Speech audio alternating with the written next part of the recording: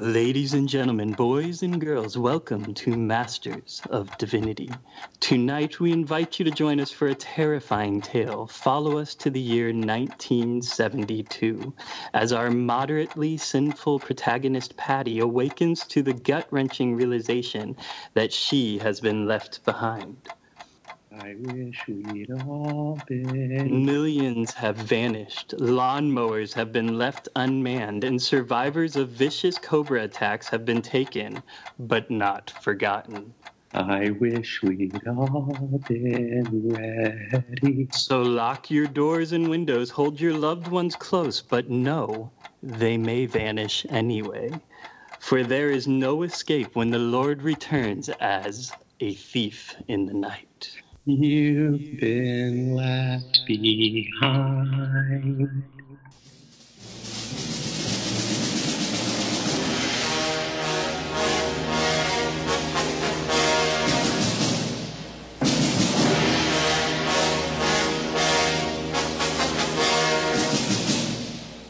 Hello and welcome to Masters of Divinity. You know the drill. We're all here. Are we all here, though? Did anyone disappear in the middle of the intro music? I'm going to vanish in the middle of this recording, as I've been known to do anyway. So, Hey, check this out. This morning, I wake up super early. I set an alarm early, hoping to check the swell because there were supposed to be waves this morning. So my alarm goes off, and it's still a little bit dark outside. And I just, out of a habit, kind of reach over to the side, like in the bed next to me. And Kane is not there. And I'm like, and I can kind of hear my kids making noise, but I'm like, is she actually trying to prank me to make me think that she's been raptured? And it just turns out that Ford was not feeling well and was calling to her, and she just happened to wake up right around the same time my alarm went off. But when she came back in the room, I was like, was that a joke? Were you trying to make me? And she was like, no. She's like, it was too early for me to think that. Oh, there was an ominous cloud in the sky, just on its way to take everybody away. A reference to the Book of Kings, right? The cloud that hovers over the sky is the sign to Ezekiel that the rain is about to come. But then the cloud moves away for the sun, and the sun shows, and that's when the rapture has happened in A Thief in the Night. Okay, so today we're talking about A Thief in the Night. In case you haven't. How many years? We had this podcast for 3 years, and we have been hinting at this movie, and we finally got around to talking about it. Mm-hmm. Yeah, and it's great. And I want to thank Matt for his cold open, and Chuck for his vocals. From the Fish Market combo, I believe is the version you were singing. I wish we'd all been ready. So Can I say something? I know you're trying to get into it, but I have to say really quick. So my wife grew up sort of evangelical Methodist. Yeah. Okay. Whereas evangelical light. So yeah, exactly. So as the rest of us were sort of evangelical Baptist or charismatic evangelical. So I sat down. I convinced Kana to watch this movie with me. Awesome. And she had been kind of like resistant to it because she's never seen it. Right. And then I was like, well, it's an hour and 8 minutes. She's like, okay, let's put it on. So again, as I mentioned before the show started, it's a movie that manages to make time slow down, and it actually feels like 3 hours. But when I Wish We'd All Been Ready kicked in, Kana was like, what is this? I'm like, you've never heard this song? Now, keep my wife grew up being a bit of a DC Talk fan, and DC Talk pretty notably recorded a cover of this song. In fact, it is on my vinyl edition of Jesus Freak, and she had never heard it. And I was actually really surprised by that she had never heard the song. I remember when I first saw Thief in the Night, I knew the song before I'd ever seen A Thief in the Night. And so when I saw the movie, I was like, wow, I didn't realize the song was that old. And I was like, man, and DC Talk actually made it sound way better. Yeah. See, we actually watched this in elementary at school, which was the first time I heard that song. And then when DC Talk covered it, I was like, oh my gosh, this is a song from that movie. Yeah. Can we talk a little bit about, I don't know if we need to do it right now, and you can edit this out if you need to, JP, but I feel like, I don't know if it was your experience, it sounds like it might have been Matt's experience, that this was the sort of movie that going to the kinds of schools we went to, this is the sort of movie that when like a teacher had like a doctor's appointment and they couldn't get a sub, they would just like wheel the TV cart out and they would put this on for the class to watch. Yeah, pretty much. Yeah, except this particular movie, I specifically remember being one of those quote-unquote fun days at school, where it was like before a break or something. So for the day, you're just doing fun events, and one of them was wheeling out that TV cart and watching this. Well, that's not how I viewed it for the first time. I think I have a pretty unique experience. You saw it in theater? No, I wish. Oh God, that'd be so great. You know what? I bet the reels are like in pristine condition. Anyway, we should try to buy them. That'd be so awesome. I'm sure there's some church. There's like a bunch of them in some church attic, just collecting dust. So I in high school I was like really fascinated with the Book of Revelation, and my mom knew about it, and she had a parent-teacher conference. I guess with our teachers or something, and I guess she told our mine and Matt's Bible teacher at the time, and he gave her the four movies: The Thief in the Night, A Distant Thunder, Mark of the Beast, and the Mark IV Pictures Rapture Quadrilogy. That's it. That's the one. So he gave my mom the four movies, and like you know, he knew that I wanted to go to film school. I wanted to be a filmmaker someday, a movie guy. So I was like, he was like, oh, I think JP would like these then. And so my mom brought them to me. He's like, hey, here you go.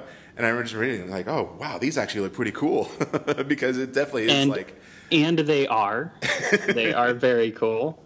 Let's acknowledge a couple things really quick, JP, just if I can interrupt. The titles for all of these movies are great. Oh, totally. Yeah. Distant Thunder is a great title of a movie. Like, if you just tell me that name of a movie, like, I'm going to go see A Distant Thunder, I'm intrigued. I don't know what I'm intrigued. It's a great title, and it's unfortunate that, well, okay, anyway. The Prodigal Planet is... It's a good title, too. You know, it's an eye catcher. It's an eye catcher. You know, it's supposed to be a prodigal son. A prodigal planet? What? Yeah, I do feel like A Prodigal Planet, though, is a perfect title for like a late 70s, early 80s movie. Yeah. But a title that today would be like, what the heck is that? Yeah, it's a little bit. It's so pretentious. It's a little bit the title that they would probably use like in a sitcom to talk about a movie, right? Like, yeah. It also sounds like a pamphlet. Like, it sounds like a pamphlet. Yes. Well, the preview icon on Amazon Prime for it looks like a track that I'm pretty sure I handed out once in my life. Anyway, so that's how I watched them. My mom brought them home from a parent-teacher conference meeting, and I binged them that night on VHS, and that was something. It was something. Yes. And I remember, and this is my one funny anecdote for this movie and how bad this movie is. I remember when we were making fun. I don't know if you were in class that day, Matt, but the same teacher decided to show A Thief in the Night to the class because just as like a time waster or whatever. And but with the full intention knowing this is a bad movie. He put it in, and the part where you all watched it last night. There's a montage, if you will, with our main characters on boats and water skiing on the dam. Right, at the reservoir at the dam. Yes. And I just remember my teacher going, "JP, you know you're a movie guy. Why is this in there?"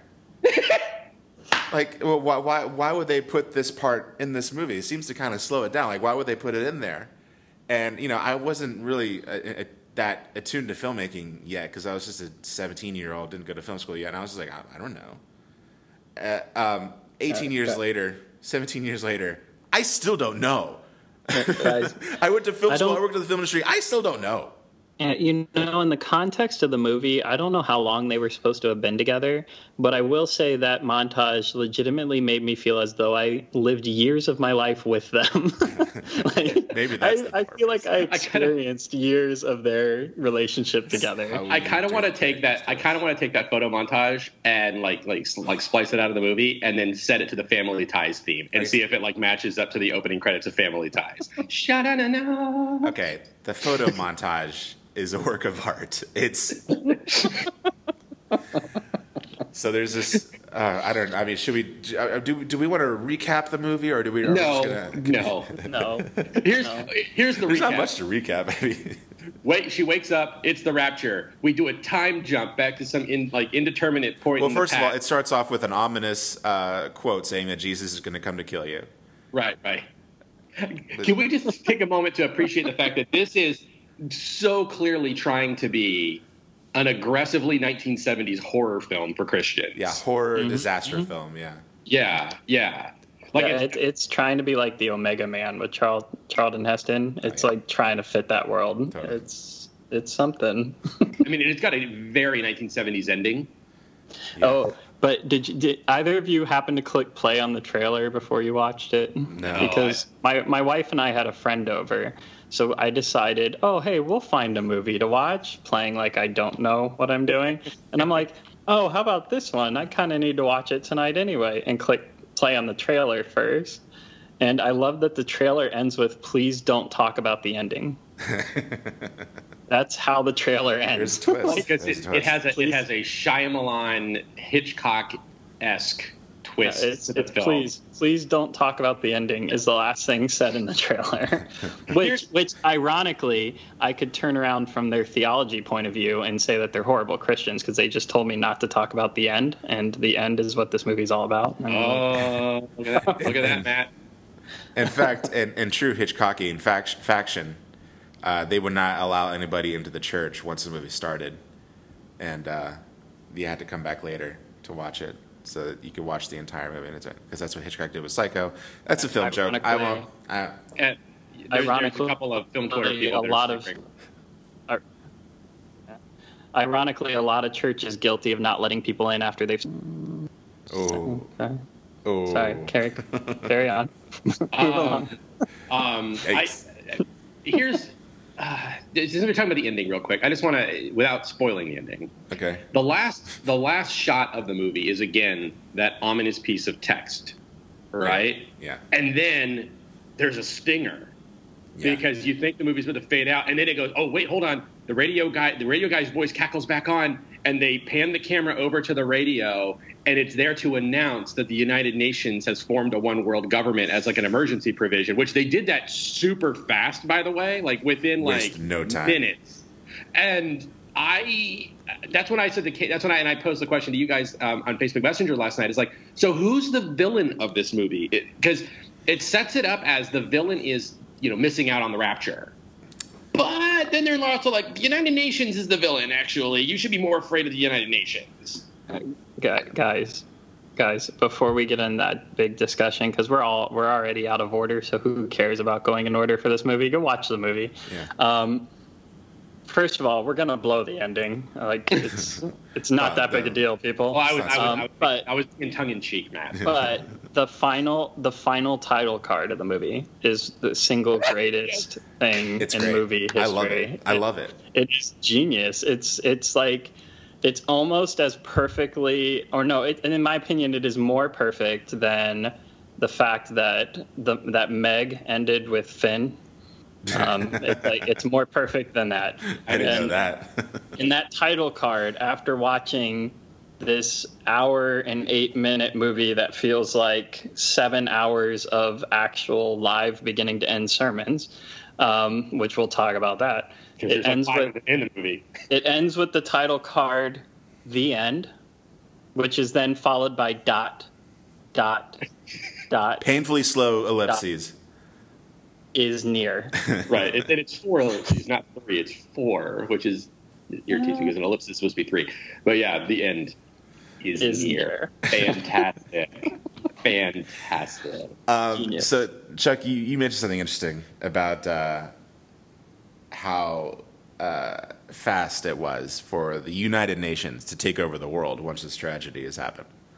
Literally minutes. The United Nations that are 100% Nazis in this movie. The United Nations Imperium of Total Emergency. Unite, JP. Unite. I mean, they go quick to Gestapo. But you know what? Fast. It shows that they were hasty because, like, you know, it's so far it's only 4 guys. Right. And it's one van and a helicopter and guys in one van. And I forgot that Patty steals the one van, and so she completely cripples them for a couple of hours. Like, they're incapable of doing their job. Patty is public enemy number 1 after stealing that van. That's the thing is, I said to Kato, I was watching it last night. My wife watched it with me, which is great. And I was like, man, they're spending a lot of resources on this one woman who just doesn't want a tattoo. Like, guys, she can't buy or sell anything, so might as well just let her like die, right? Like the idea that they're trying to force her into receiving this tattoo is, you know, the tattoo, by the way, that comes from an electric razor with a stamp embedded on the end of it. It's 4 guys, 1 van, 1 helicopter, and maybe a walkie. It could be Jerry's walkie. We don't know. Jerry. And also Meemaw is playing the prison guard in that one scene. Oh, right, Meemaw. That's like the lady, that's the church potluck lady, and it's clearly a church that like they cast for this movie. Like it's the entire church of the cast. Yeah, someone's pastor secretary. Probably that First Church of the Open Bible, which is the most amazing name of a church. Church of the Open Bible. I like that too. That's Church of the Open Bible of Des Moines, Iowa. Can we take a moment to appreciate the fact this film is set in Des Moines, Iowa, which is where Mark IV Productions or Mark IV Pictures is apparently located. Guys, I'm thinking road trip. I know, right? Site location, location scouting. Because Kana was like, "Where are all the people?" So, I mean, I know like the raptures happened, but like, there's no one around. I'm like, I'm pretty sure this is what rush hour in Des Moines, Iowa looks like. It always looks like the rapture happened. It's like 5 p.m. on a weekday, and she's like, "Well, I guess all the evangelicals that are in Des Moines, Iowa, it would be pretty empty afterward." Guys, I do have a question that has been plaguing me the like 6 times I've watched this movie. Where are all the black people? Last night, I would argue they were all raptured, but. What were they going to do with the helicopter? I don't know. I think I always think, wow, she really outsmarted them by crouching on the railroad. Well, no. You get what like if they caught up with her, it's not like they could fit her in it. Like right, they had the 2 seats. Well, you realize that what was going on there, right? Is that they captured her, but then Jerry got on the phone and was like, "Oh no, we'll pick her up," and they were like, "Okay, well, we'll let her go to Jerry." Yeah. Oh, Jerry. It's Jerry. Not like they have. We should do an entire episode dedicated to Jerry. By the way, Kana just outright rejected my offer for she and I to dress up like Jerry and Jan for Halloween. She said no one would get it. Should we? I say we go through these characters. Let's talk about these characters real quick. These characters that. I don't understand their relationship to each other because. Let's talk about the star. Let's talk about the star. Okay. Patty Duke. Patty, not Patty Duke. Patty Dunning. Patty Dunning. Is her actual name. Her actual name is Patty Dunning. Her name in the movie is Patty Myers. It's like Jack Nicholson, right? Like Jack Nicholson frequently plays characters named Jack. I guess so. Yeah, sure. I mean, most people's first names, like Dwayne. They use Dwayne's first name. We'll get to Dwayne. Dwayne. You're going to have to, as we're talking about this, I'm just full disclosure, although I've seen this movie a bunch of times, you're going to have to remind me who we're talking about. Okay. Because I have like a face blindness for this movie that just makes no sense. Okay, well, you know who everyone is like the platonic ideal of 1970s. So Patty's the main character, and how would you describe her, Chuck? I would like lukewarm, maybe. You know, she goes to church, she reads her Bible, as she says. Well, I describe her as human. We can't talk about Patty without also talking about Jenny and Jan. Okay. Right. Okay. Her friends Jenny and Jan. They're at Teen City or Teen Town. Right. They're at Teen Town. And now that I've watched this movie with as much biblical scholarship I have in my mind, I realize some of the themes they're trying to go with here, right? Because one of the famous things in the Book of Revelation is the letter to the Church of Laodicea, and Jesus is saying that, like, you know, because you're neither hot nor cold, you're lukewarm, I want to vomit you out of my mouth, right? Right. So it's clear that Jenny is supposed to be the hot one. And I don't mean like, you know, hot and that kind of hot, but like... Let's be true, everyone in this movie is hot. It's true. She is on fire for God because she's the one who instantly gets converted. She's like constantly talking about Jesus after she's converted. Those pigtails are amazing. And then there's Jan, who is cold. Like, cold. Like, she makes some comment about basically, like, she's reveling in the idea that her and Jerry are just going to be like loose in the Great Tribulation. And so you got Patty right in the middle, who represents the lukewarm person who's trying to be good but is not really going to commit to anything. And the scene that best sums all those relationships up is the kitchen, where Patty and Jenny are having a conversation about their wonderful day at the fair the day before, and how she's like. She says that Jan. I think it's Jan. Jan is the one that falls in love with Jerry, whatever. Yes.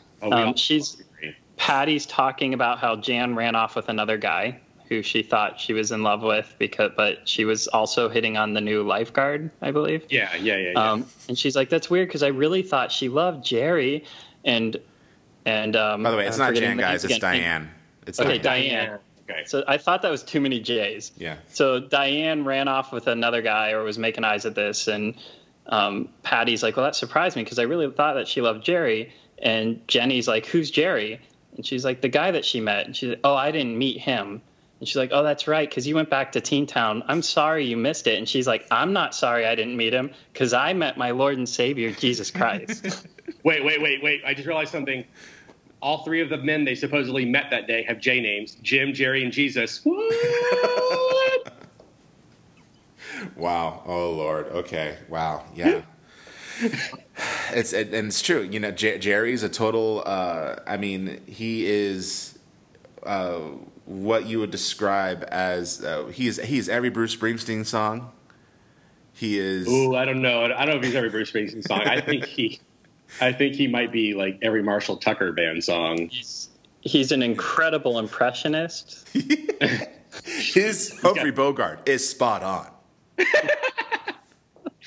And if you miss it, don't worry. He'll do it 5 more times throughout the movie.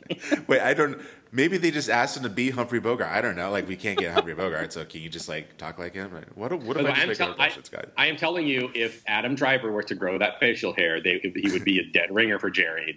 Jerry might be Adam Driver's dad. Yeah. And then there's Jim. George W. Bush Jim. Cowboy Jim. Cowboy Jim. We first meet him. He's wearing that epic leather. I'm pretty sure it was a leather cowboy hat. I don't know for sure, but it looked leathery. It was pristine. It has never seen a drop of rain. He becomes Patty's boyfriend, and also they get married in the movie. But only after an important life-changing event occurs. Yes, one of the weirdest, most bizarre subplots. It happened. Can't even really call it a B story. I don't know. It's like a detour. It only happens so that they can make a line about it later. Oh my God! That's. But guys, the side story. Please, JP, tell our audience what happens to Jim. Jim works at the zoo, which I died laughing when he says that. At the zoo, not in the zoo. He works at the which zoo. I'm like, what's the difference in the context of this conversation? She's like, doesn't Jim work in the zoo? No, he works at the zoo. Because she interpreted as a dig that he's like an animal. My name's Jim. I work at the zoo. Anyway, he wants to be a vet. He wants to be a veterinarian. So he's working. Right. He's working in the House of Reptiles, and unbeknownst to him, an Indian cobra, as is described in the movie. Right. An Indian cobra is loose, and it bites Jim, and then the siren sound effect. Right as his mouth opens to scream. Which, by the way, I love that the snake bites him as he's collecting screws. And I said to Kane, I said, "There's a foreshadowing. He's about to get screwed." And guys, unbeknownst to him, despite the fact that the door is wide open, like if you walk into a room and there's a cobra, the first thing you're going to do is go, "Huh, that door should probably be closed." Yeah, he is the worst. He is the worst veterinary. Like he has no business being a vet. Is he like trying to become a vet through like a mail order program? Because like I worked at a pet store. You have to send the animal in. I worked at a pet store, and I had more pet safety training, animal safety training than this guy did. And the thing is, this is where it gets deep cut for me, because like I knew people who had like reptile handling licenses. Like you have to have a level 3 reptile handler's license to deal with venomous snakes. And so that means that for this guy to be working in that reptile place, like he's in a serpentarium, every cage around him is full of snakes. He has to have some kind of training around this, unless there are no safety standards. There's no regulation. This is pre-regulation Des Moines, Iowa, I guess. This is Trump's Des Moines, Iowa. Zero respect for the Cobra cabinet. Zero respect. There's not even like a lock on it. It's just a jar. Yeah, and I don't feel like training is required for, hey, close the door. Right. And he's like building a piece of IKEA furniture, and it's just like open behind him. And somehow the snake gets out, and he doesn't even notice it, which, by the way, this cabinet is like, there's no way that snake fell out without like at least brushing his back. And the other thing is that snake is out to get Jim. Like, he doesn't do anything to make it feel cornered and threatened. Like, again, what people don't seem to understand about animals is they don't just go willy-nilly attacking people. Like, but I guess the idea is that he was the serpent representing Satan. You lie. I've seen Jaws. Sharks just eat people for no reason. And second of all, you forget that God wanted the snake to bite him. Oh, that's right. That's right. So that he could use it to teach him a lesson later. Okay, well, that lesson is... You're getting a little ahead of ourselves. You're missing out a whole point where Jim's incredible insurance allows for a snake expert who has been bit by cobras so many times that his blood develops an antivenom, and they fly him immediately to the hospital. That guy is dressed exactly like Mr. Miyagi from The Karate Kid. I would say that guy is dressed as a guy who owns cobras. Yeah, And that guy spends his life, apparently, you don't see it, but apparently he must spend his life eating, sleeping, and drinking in like a lawn chair on the helipad, so that when they call him, he can immediately jump into the helicopter and fly to wherever somebody was bitten by a rare cobra. It's a point I was making. It was an airplane. Yeah. And the way I am almost positive when you watch it, it is clearly shot in such a way that they had him get into the airplane, and then they had him get out of the airplane and climb back into the same police car that brought him to the airplane. And they edited it to make it look like he flew from one destination to another, but it is clearly the exact same airport. This is a pretty common exploitation film tactic, by the way. Oh, of course. All this padding. Of planes taking off and landing and getting into cars and driving. But they don't really take off and land. We just get in and out of them. Can I just say, there is this serious, like, they build all of this drama around this snake bite thing to the point that you think maybe Jim is more than just an ancillary character. Like, maybe he actually is the second lead to this film. And, he's got bit by the snake. He then has a conversion experience, because that's what it's all about, is getting him to accept Jesus so that he can get raptured. And here's the thing about the movie that gets me. And then he has a 5-hour photo montage. A 5-hour photo montage, which Kane at one point thought that Patty was pregnant in one of the photos. So she's like, what happened to the kid? We had to rewind it to verify. And dark. Maybe the kid got raptured in utero. But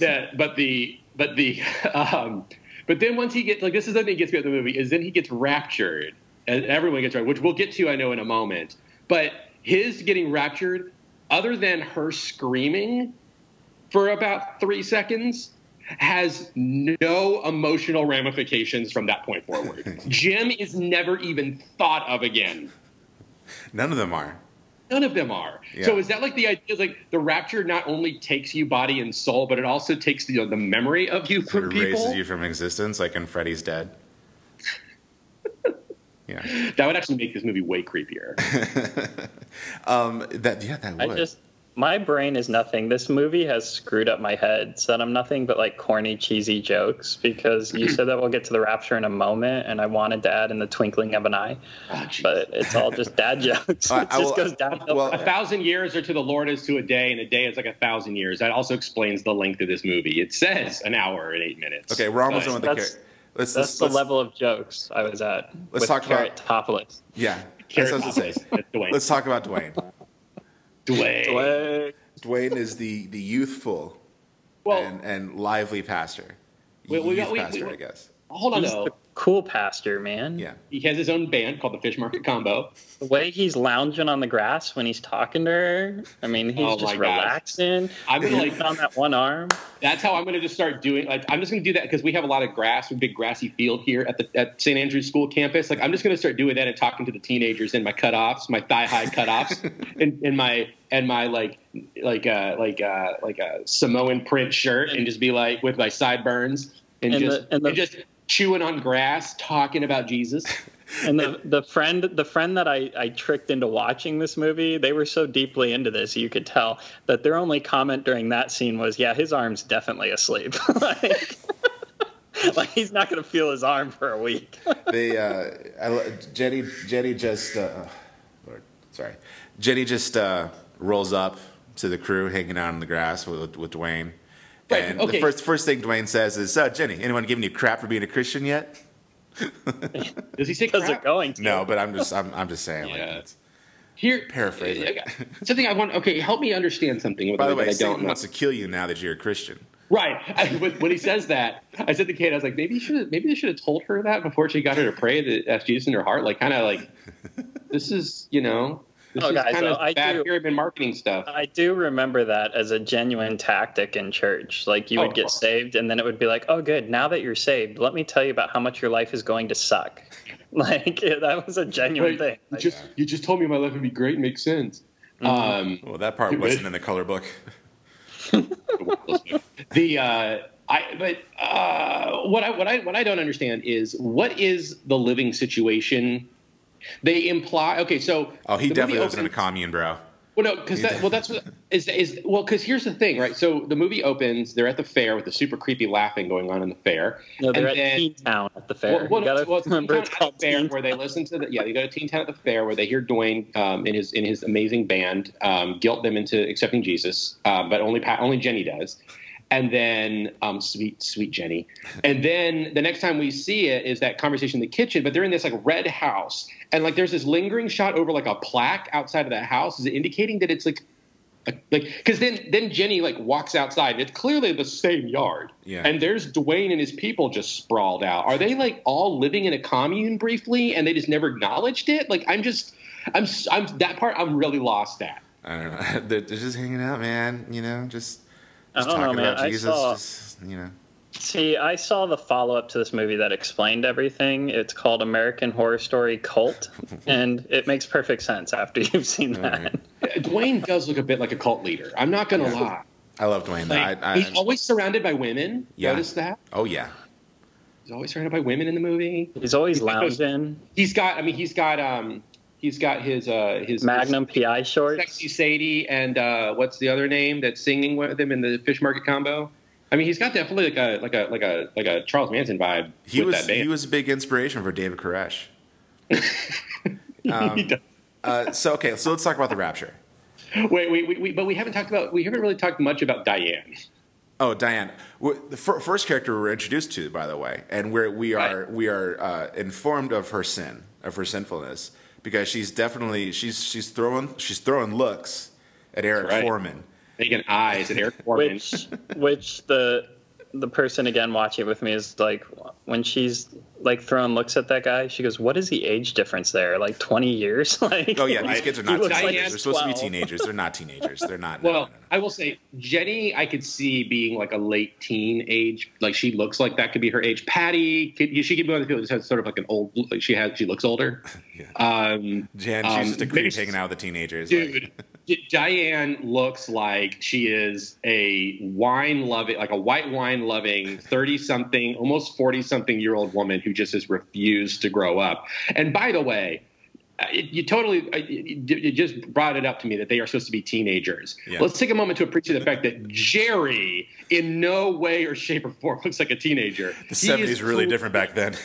I guess, because, dude, like, he's hanging around Teen Town with that facial hair. Hey, let's go to Teen Town, bro.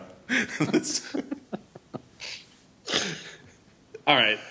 So we also have not talking about Susan. Oh, Susan, the little girl? Jenny's little sister with her creepy little puppet. Which is just kind of showing churches like, yeah, this is how the scare tactic works. Totally. This is what to expect. And guys, the kind of anxiety we're creating. Had Susan's experience, right? All three of us have had Susan's experience. I gotta legitimately ask too, what were they cooking on the stove? Because it kind of looked like heroin to me. Like they're melting down heroin to shoot it off. Pretty sure those were tea bags they were boiling to make iced tea, because it was a callback to the story of the pastor a moment before, who talked about how he went his like friend went downstairs to like drink some iced tea after he took off his pajama tops. Why do we need that detail? Maybe because later Jim does not have pajama top on when he gets raptured. Maybe this whole movie is based on that dude's sermon. Hey, Dwayne doesn't have a shirt on. Dwayne doesn't have a shirt on when he gets raptured. Dwayne doesn't have a shirt on when he's taken too. Man, there's a lot of shirtless dudes in this movie. Well, I mean, we know how evangelicals sometimes are, right? I mean, it's. I want to talk about Susan because my favorite part, my favorite cut in this movie is when Susan, there's a shot of Susan, little girl Susan, before they get raptured.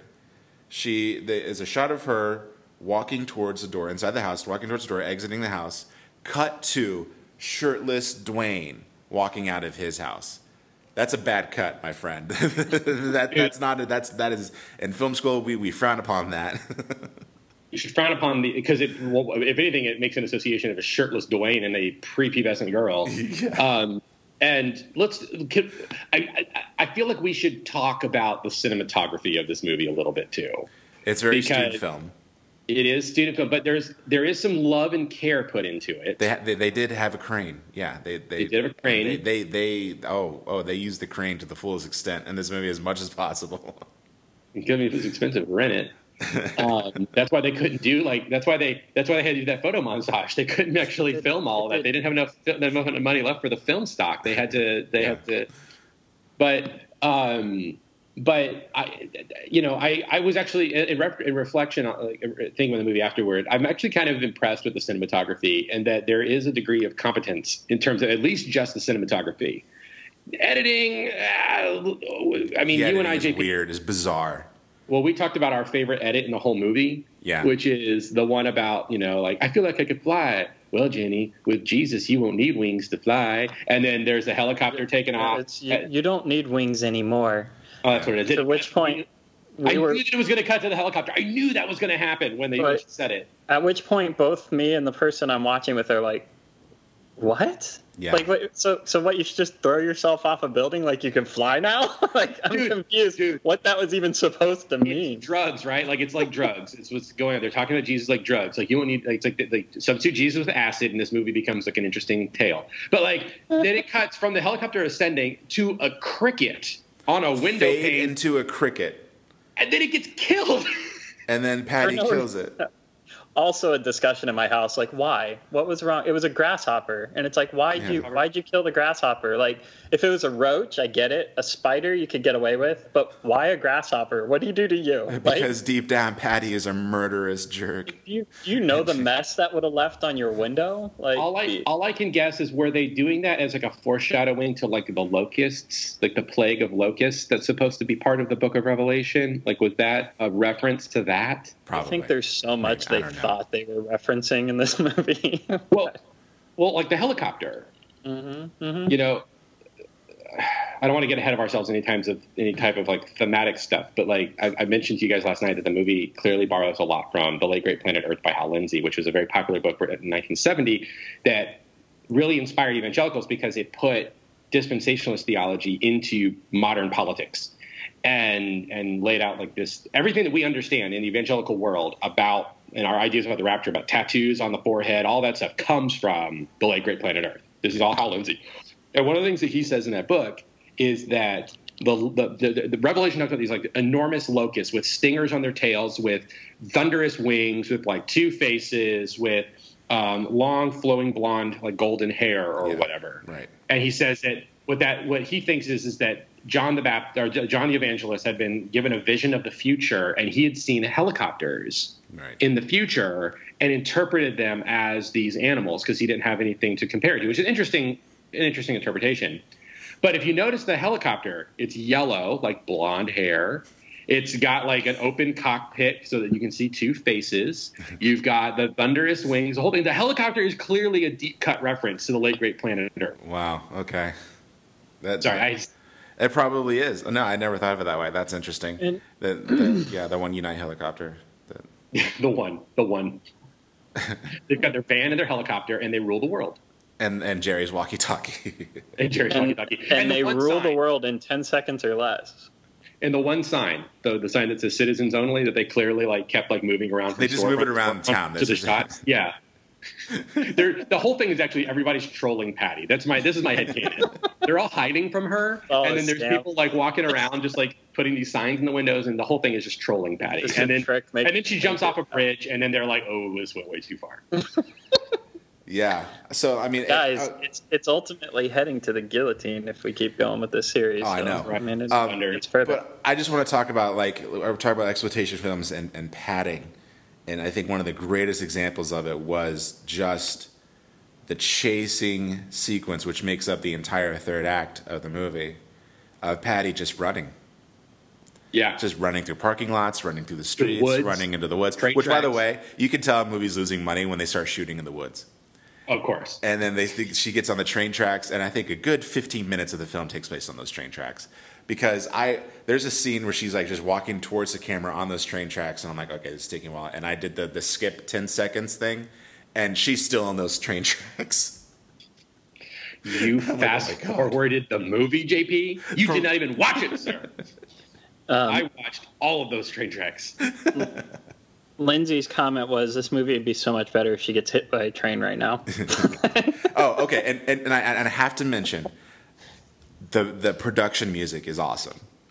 Oh, yeah. I love the score in this film, which I'm afraid to call it score. I'm pretty sure it's production music, like library music that they bought, like Dawn of the Dead.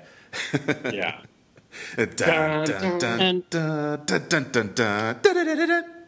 And guys, I do want to know. Sports Center thing, right? Isn't it the same thing from Sports Center? And they like segue between like clips. Don't ask me about sports. Though the best music, let's not lie, the best music in the movie is the cowboy jaunt music that is played while she's driving the stolen van. It's like, what just happened? It's the road music. It becomes Smokey and the Bandit for a quick minute. She gets on the CB radio, which Jerry uses to pick up women, by the way. Can I just say, let's also point out, okay, so get back to the helicopter for a minute. The helicopter does not have any Unite like logos on it, right? The van is all painted up with Unite. So here's what I think happened. She stole the Unite van, and they were like, well, crap, we've got to get her. And so they did go rent a helicopter. So they used their 666 tattoos to rent some like dude's helicopter, and they're flying it around because they have to, and they're only after Patty because they need their van back. Yeah. I feel like it could be the helicopter from Magnum PI, the one where he always went to the guy to use his helicopter, one who did like tours of Hawaii. Same thing. Yeah. But anyways, sorry. Patty. Yeah. I want to know what you guys think about Patty, not the character. Patty Dunning, the actress. I think she's like okay. She loves to shake her head when she's always shaking her head when she's. But I do honestly feel like she could have had a career. Oh, totally. If she was in an actual 1970s horror movie. I was like, if they put her in any other movie during that time, I think we would have actually heard more about her. She definitely. Because I don't think she's bad at all. Like I her think screaming at the end is not good. Yeah, and that's a big factor of being in a horror I thought actress. the scream. I don't. Which scream are you talking about? One at the very end, after when twist, she hears the radio again. Yeah, because I thought the one though when she sees the razor in the sink was good. Oh, I thought that was a CB radio. that's his razor. Actually, I'm just kidding. If you, no, for years I was confused on that, JP. I thought it was like a radio too. I was like, he was just shaving. What is that? But no, the first time, the very opening part of the movie where she screams, it's not her screaming. That is ADR screaming. Yeah. But later, yeah, she has an actual like screaming fit, and I didn't think it felt. It was clear she just needs some practice. Yeah, she's definitely got like a Marilyn Burns thing going on from the girl who played Sally in Texas Chainsaw Massacre. Like that, she needed a good director who could bring it out of her. I think I'm with you, Matt. I think she had some potential. She's still around. Apparently, she does like speaking engagements and stuff. We need to have her on. Is what we need to do. Yes, we do. I wonder if she's feathered hair. I learned some. Here's some trivia. Just one thing of trivia because there's not much out there. Except unless you count this was shown in many churches as trivia. But apparently trivial, but not trivia. And the sequel, Distant Thunder. Apparently, Faye Dunaway tried out for the role of Patty. Did you get that off of IMDb? I got it off of Amazon X-Ray. Oh, okay. I don't know. It could also be. I don't know. I don't know. I don't know if it's true or not, but apparently that's what it says. That's what it said, Faye Dunaway, which would have been great. But no, I like Patty Dunning as Patty. I thought she did a pretty good job endearing. She did fine. Like I said, I think the level of competence in this movie is I think would have been pretty typical of like student films back then. Well, yeah. I mean, I think it actually is a more competent film than some Hollywood blockbusters I've seen. Really? Suicide Squad? No, come on, man. Suicide Squad. And I do have to add, everybody is aware that I took my deep dive into the wonderful world of Amazon Prime, which is hilarious that last night I was telling my friend about this movie, and she's like, well, where do you watch that on? I was like, where do you think? And I opened the Amazon Prime app. I'm like, where else would you find this movie? God bless Amazon Prime. The best selection. But I've got to say, these 70s horror movies and stuff, I mean, yeah, the writing is awful in this, and the blatant, like, 4 full-length sermons that you have to listen to. Gosh. There's so much preaching. Yeah, it's all awful. But the movie itself, how it looks, how it's shot, stands up against so many of the 70s horror movies that I've watched, some of which are remembered to this day as good movies. Like, I do think it's awful by today's standards, but back then they were keeping up. I'm impressed. More so than I think Christian movies keep up today with what's going on in the world. Not to mention, I think they nailed it pretty good. This is the first of its kind. This is the first Rapture. This is like, what, the first Rapture ever made? That's kind of mixed with what you were talking about, the Hal Lindsey sort of conspiracy theory, black helicopter type things. It's an important thing because Kate and I were talking about this last night. Is that this movie is 1972. Yeah. That's actually way earlier than I thought. Yeah, well, this is the Jesus people. Like, this is the Jesus people movement. These are the hippies that became evangelical Christians, and they were all exploring using like new media to get the message, like new forms of media to get the message out. Yeah, Pastor Dwayne is totally a Jesus person. Oh, totally Jesus people, and you can tell that that like they were clearly drawing on the exploitation genre. Like, it's very much an exploitation film in all of its ways, and it has that feel. And I've called it Christploitation. I don't know if that's actually a phrase for it. Some people use it around out there, but it's such a weird, like, these 4 movies fit that genre, and it's its own weird little world that I don't think there's too many others of. Not really. But it's so bad, but it's so bad that but I have such a soft spot in my heart for it. Because, one, it's kind of like with Miami Connection. It's a movie you can tell that the people who made it really cared, and they thought they were making a masterpiece. Yeah. I don't think that, like the whole thing with the dam and the boat and all of that, it doesn't make any sense to us, but it made sense to whoever directed and edited that movie. Mm-hmm. And And so, like, it doesn't work in the sense that the director's intention and vision was not communicated as clearly to the audience. But I don't think any of that is extraneous. There's clearly a purpose. If no other reason, then it tells us for the ending when Diane says, meet us at the dam, you can be like, oh, that's where they were before. Like, you know, it clearly is not meant to be super extraneous unless, again, as I mentioned to you guys last night, it was one of the conditions for the city of Des Moines, Iowa, to allow them to film, to say, like, here, show off our new dam and reservoir and all the fun activities you can do there. Well, I do feel like, though, there is also a correlation, whether it's direct, purposeful or not, but, like, it is purposely showing you the people that are enjoying life, and then showing you Dwayne who's sitting preaching at people while people listen to him. And then when the rapture comes, the ones enjoying life, playing out on that boat and stuff, are all left here. And the ones who sat around and talked Jesus on the beach while everybody else had fun are raptured. So I do think there's like this purposeful, look, we're going to show you these people, but they're missing what's important, man. And this guy gets it.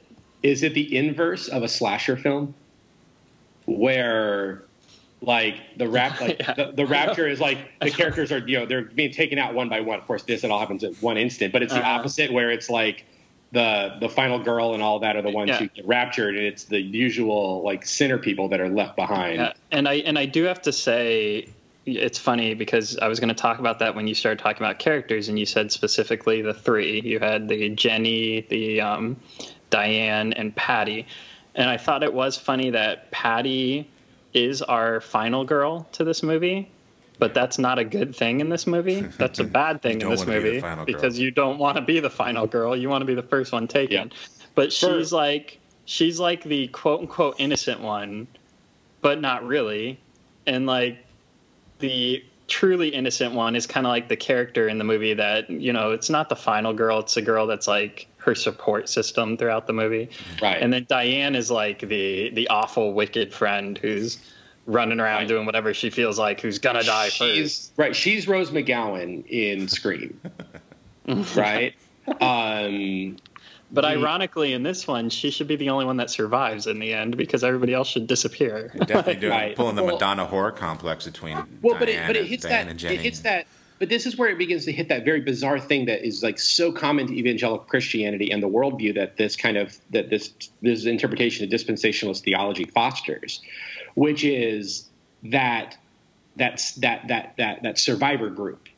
Yeah. This is something, maybe we should do a whole episode unpacking this, because I'm fascinated by the fact that we have, you know, the Left Behind book series. Like, this has become like a particular kind of genre in Christian fiction, of like the post-rapture fiction. And we focus so much on this group of people who were too dumb. Well, I mean, not too dumb, but like kind of sold as too dumb to hear the message and get it the first time around. Too full of themselves. But they're the people we're supposed to sympathize with. Yeah.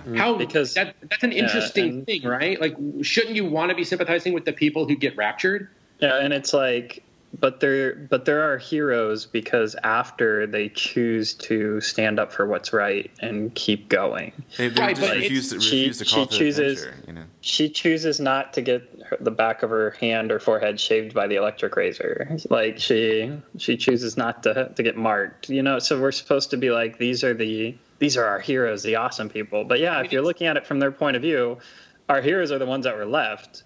That were taken, and these people are, whatever you get, that's what you deserve. Like, it's hitting that very bleak, like 1970s kind of sci-fi thing, where like it's just bleak, right? The last shot is just her like the last, you know, before you find out what the twist that it's all a dream, sort of, is that she's trapped and there's no escape, and the only way for her to escape is to commit suicide. Mm-hmm. And which to me is also something that was effective, like horror movie cinematography, and the whole thing is when Jerry is climbing over the bridge coming at her, and it has a very creepy, rapey vibe to it.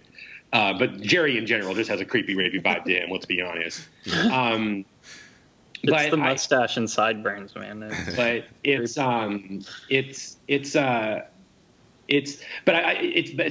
movie is meant to portray it as bleak, and I get that, and I think that's the takeaway, is that Patty your whole thing with her is you're supposed to learn from her mistakes. That's why we follow her around. Of course, the movie doesn't do a great job of communicating the emotions and the wider world building of her situation. But we're supposed to see that she winds up in a bleak situation, and so the time is now for us to not end up like her. So she's a cautionary tale. I get that, but like I'm thinking of like Left Behind and these other movies where I think there's like a weird positivity in it, that in the sense that like. The whole idea of the rapture is supposed to send this message that once the rapture happens, it's too late. Like you've passed the point of no return. Like it's a slow road to damnation. But like the Left Behind movies and other rapture movies have this weird thing where it's like, but well, maybe not. Maybe not. Maybe there's still hope. And so it almost kind of has this weird way of advocating for a universalist approach to salvation, but it won't openly admit to it. It's just sort of like, well, maybe the people afterward, like they've still got a chance. Like even people who buy into this kind of theology are like, okay, well, this might be too harsh, right? Which is part of the conversation of this whole movie. Jim even says it's like, what kind of God would allow this stuff to happen? Yeah. And the pastor's like, well, who has a choice? Or what's that one woman who says, like, whoever said love was safe or whatever. Well, isn't that one of the interpretations of the 144,000 or whatever, that there's people who will be saved after the quote unquote rapture, and then there's a group that will be saved and taken when it's over, the ones that are faithful during it? The Messianic Jews, yeah. But first of all, let me just say that Final Destination ripped this movie off.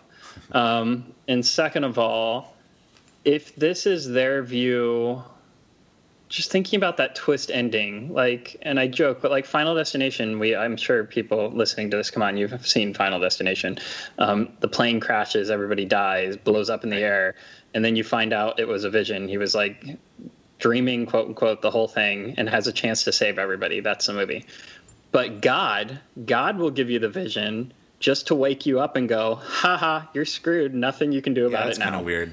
Like, what was the point to having this like prophecy vision and then waking up Groundhog's Day style to the beginning of the day where it's like nothing you can do about it? It's too late. I just wanted you to know in your sleep you're screwed when you wake up. God hates Patty. Right. God hates Patty.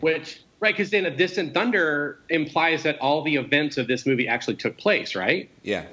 Yeah, because that's what the end of this movie is. She wakes up to the same exact announcement that her dream was.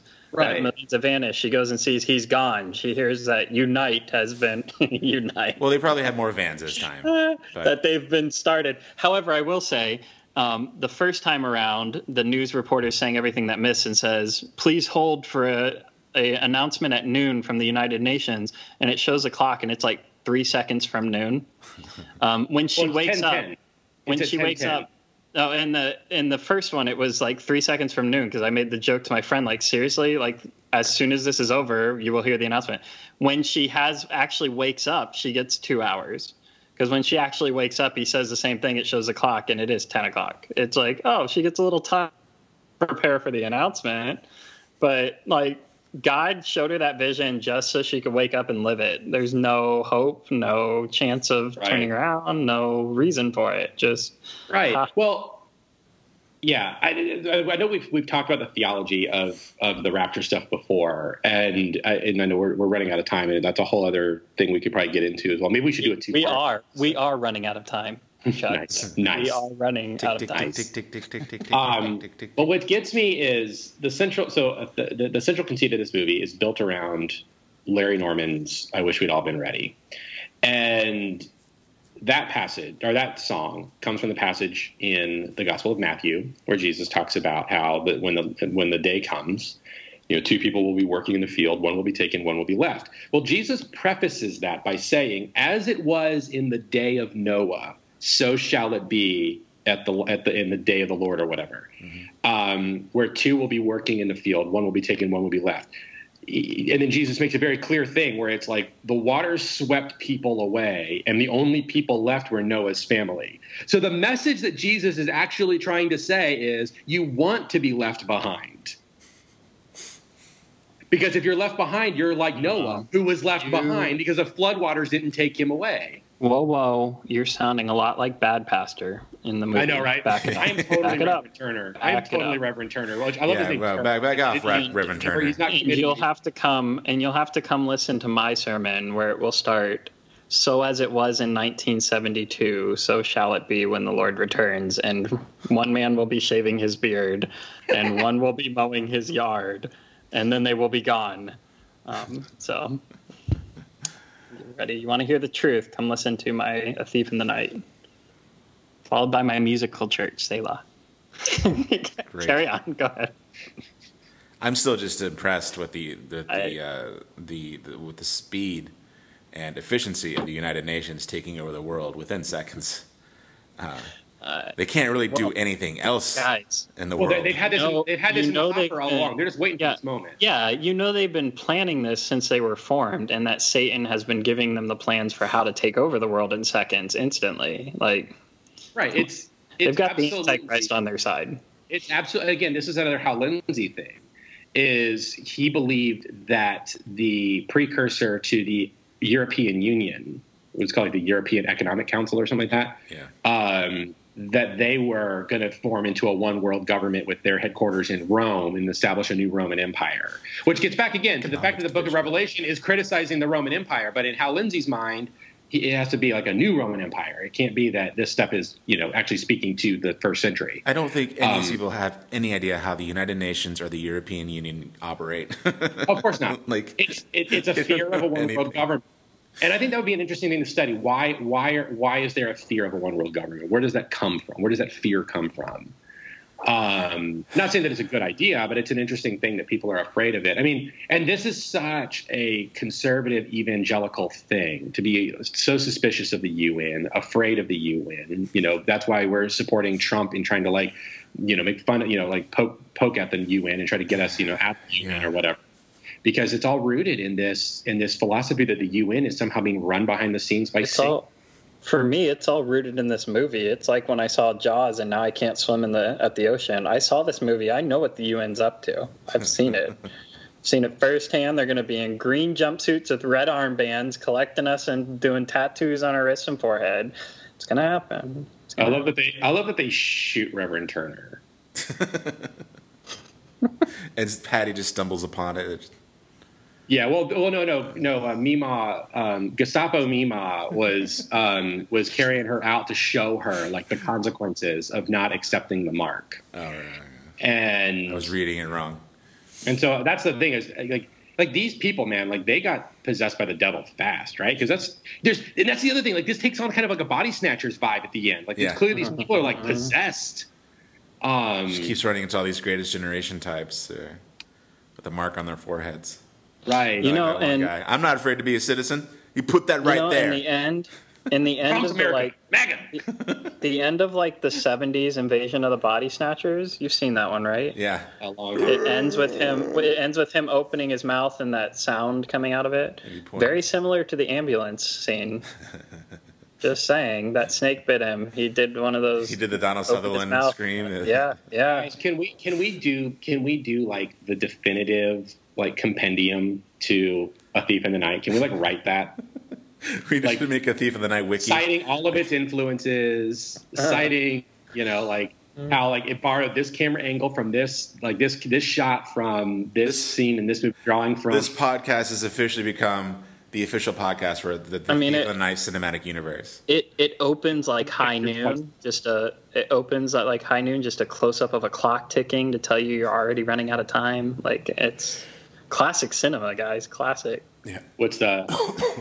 I have to say, I've long been fascinated by that model clock. I would love to actually own that clock. I think it's actually a very interestingly designed alarm clock, and I like the color. I think it's one of my reasons why I like the color mustard yellow. And, that actually reminds me just a little aside. I love it. I love films that take place that are shot in the early 70s, especially when they're really cheap and they have no concept of set design, so they just go out and shoot out in the suburbs.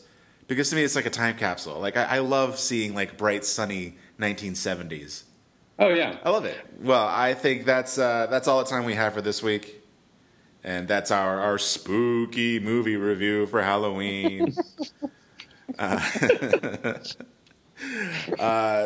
So if you haven't seen The Thief in the Night, I hope we've given you the courage and the gumption to go and find this movie and watch it in all its glory, and to watch its sequels, because we're going to talk about the sequels one day.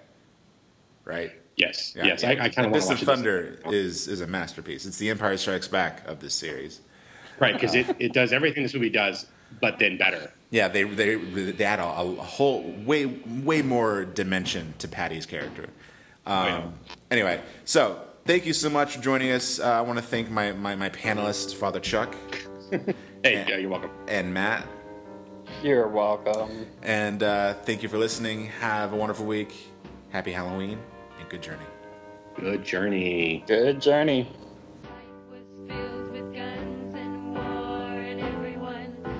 Trampled on the floor. I wish we'd all been ready. Children died, the days grew cold. A piece of bread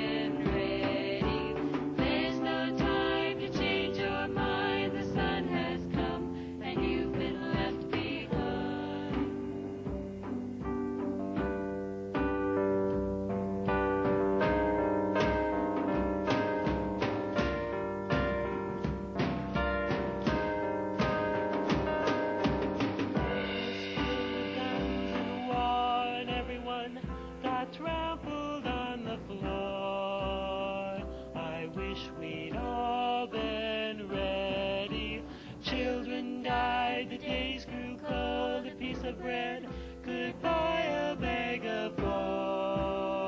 I wish we'd all been ready. There's no time to change your mind. The sun has come and you've been left behind. Asleep in bed, she hears a noise and turns her head, he's gone. I wish we'd all been ready. Two men walking up a hill, one disappears and one's left standing still. I wish we'd all been ready. There's no time to change your mind. The sun has come and you've been left behind. Time to change your mind. How could you have been so blind? The Father spoke, the demons died. The Son has come.